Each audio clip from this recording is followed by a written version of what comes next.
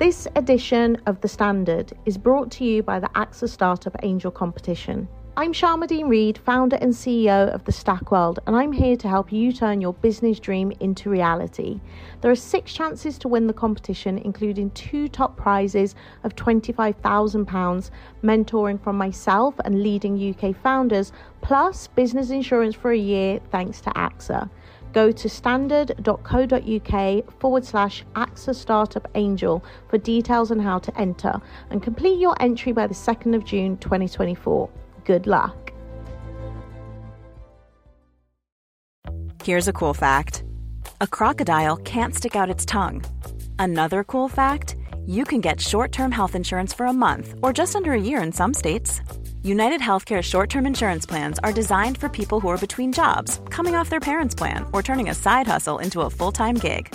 Underwritten by Golden Rule Insurance Company, they offer flexible, budget-friendly coverage with access to a nationwide network of doctors and hospitals. Get more cool facts about United Healthcare short-term plans at uh1.com. From the Evening Standard in London, I'm David Marsland, and this is The Leader. And sometimes you just have to... It's finally here. The musical version of Disney's Frozen movie has opened in London after 9 months on ice thanks to COVID. And even the cast can't quite believe it. Craig Gallivan plays Olaf. The worst thing about it was that the date got moved a little bit, and then moved a little bit more, and then so it's like, it's not going to be September, it's going to be February. Oh, okay, I can hang on that long, I can hang on that. And it's going to be June. Oh, I can hang on that. And it just kept going on, and now we're here.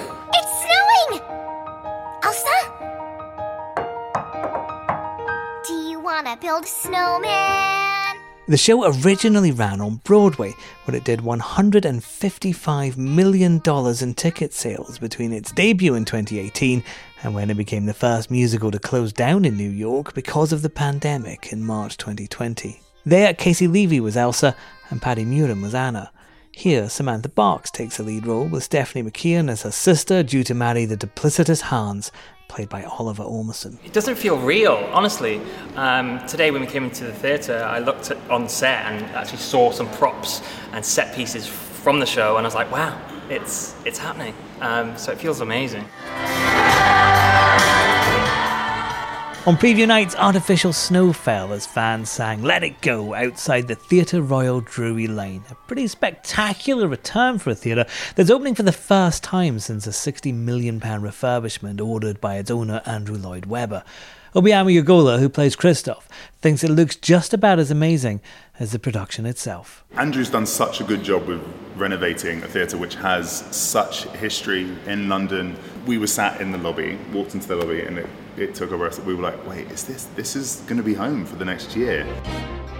But what about that production? Is it any good? Our theatre critic Nick Curtis has seen it, and he's with me now. Nick, does it measure up to the movie? Well, it depends how good you think the movie is. Summer in the city of Arendelle. It couldn't be warmer. It couldn't be sunnier. But that's about to change. Forever. When movies are adapted for the stage, there's always a tension between being loyal to the source material and making it work as a live action experience. And I would say here the balance is slightly wrong. It's very loyal to the film version, but inevitably, however good the stage magic is, and the stage magic is pretty good in this one, it can never match up to the sort of spectacle of computer-generated animation. So, you know, in the film, Elsa conjures ice palaces out of the air, and here you have a staircase coming on. And it's a very impressive staircase, but it's still, you know, it's a staircase. Yeah, you can't really do that CGI thing. And you would have thought that Disney might have learned when they did The Lion King, which, as you know, is a theatrical event, isn't it? It's not trying to be the movie. Yeah, they really trusted the director Julie Taymor to totally reinvent it, you know, as a very much a sort of 3D and a very earthy experience. Weirdly, I was talking to one of the puppeteer on the show this week, and he was saying that was the one that made him want to go into puppetry, and he was one of the guys who created Warhorse. That was Julie Taymor was known to be a very radical director. Michael Grandage is in his own way quite radical, but not as avant-garde as Julie Taymor. And I got the feeling he'd been told to stick as close as possible to the source material here, given that the audience is primarily going to be young girls, I think, and families, and I'm sure some young boys. There were quite a lot of little Elsas and Annas in the audience the day I was there, and I think there have been reports of basically Drury Lane being awash with princess dresses as the crowds flock towards this. And there are puppets in this one. In fact, Olaf is, in your review, one of the highlights, you thought. Yes, he's operated and voiced by an actor called Craig Gallivan. So basically, Craig Gallivan's on stage wearing a version of a snowman costume, but with his face exposed. It's basically just a sort of white outfit.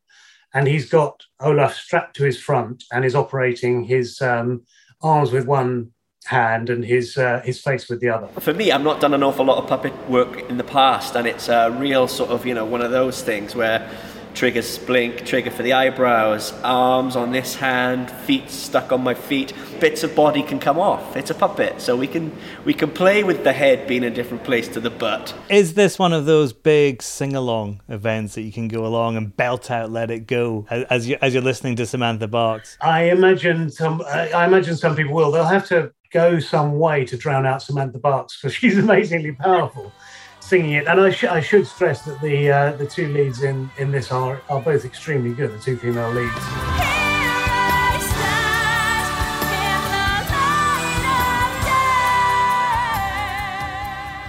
It's just my problem with Frozen is that I don't think the basic story is good enough. Really, it's all a bit insubstantial. There's never really any explanation of Elsa's magic. There's not quite enough jeopardy in the script, and some bits of it just don't seem to me to make sense. I mean, she's immensely powerful and can freeze an entire world, and yet she can be captured quite easily. It doesn't really hang together to me. I think the sentiment of the story is very strong, and I think having a female-led story in which romantic love takes a back seat to sisterly love is an interesting thing.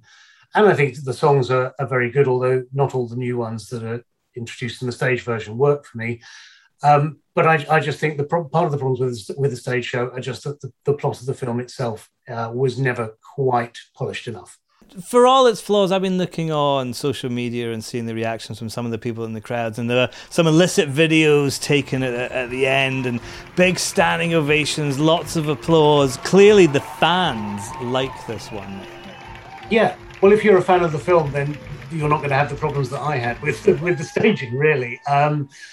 So yeah, undoubtedly it will do well, and for all my reservations, I wish it well, because it has undeniable strengths alongside what I think are fairly major flaws, and it is one of the first major new shows opening in the West End, and it's just wonderful to see these big, magnificent theatres opening up again, full of people having a great time.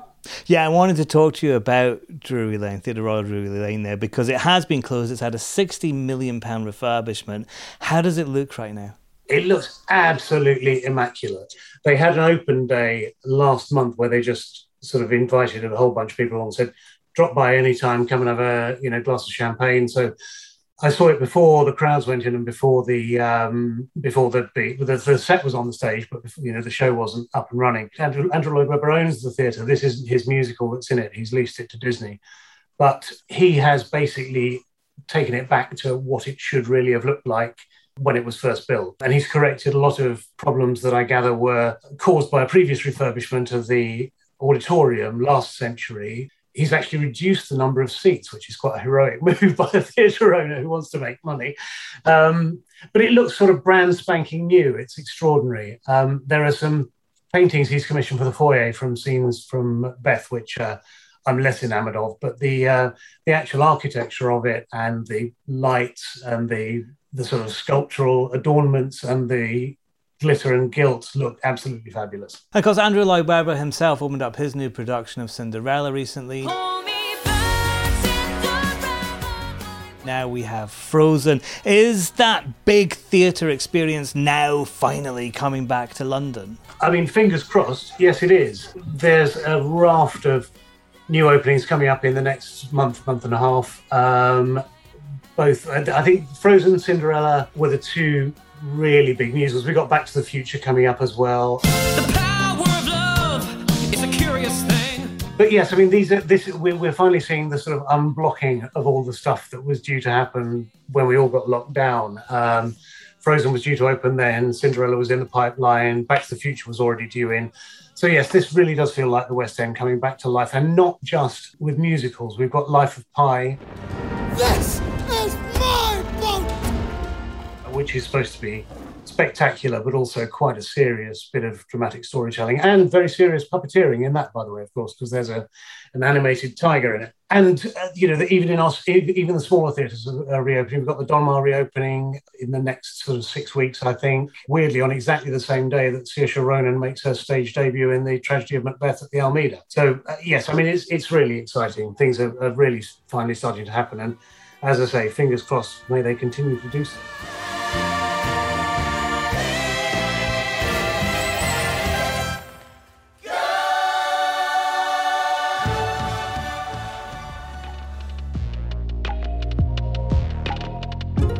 You can read Nick Curtis's 3-star review of Frozen the Musical at standard.co.uk, and also check out Robert Dex's interview with Samantha Barks, where she reveals that she walked off stage after singing Let It Go and collapsed in tears into her co-star's arms. That's it from The Leader for now. We're back on Monday at 4 p.m. Hi, I'm Lawrence Dallaglio, host of the Evening Standard Rugby Podcast, brought to you in partnership with QBE Business Insurance. The show is available to listen to now and right up to the end of the season, when the winners of the Champions Cup will be crowned at Tottenham Hotspur Stadium, and the fight for the Premiership title will be decided at Twickenham. QBE is one of the world's leading insurers, and they will help your business build resilience through risk management and insurance solutions. Subscribe and download now wherever you get your podcasts. Thanks for listening. Hi, I'm Daniel, founder of Pretty Litter. Cats and cat owners deserve better than any old-fashioned litter. That's why I teamed up with scientists and veterinarians to create Pretty Litter. Its innovative crystal formula has superior odor control and weighs up to 80% less than clay litter. Pretty Litter even monitors health by changing colors to help detect early signs of potential illness. It's the world's smartest kitty litter. Go to prettylitter.com and use code ACAST for 20% off your first order and a free cat toy. Terms and conditions apply. See site for details.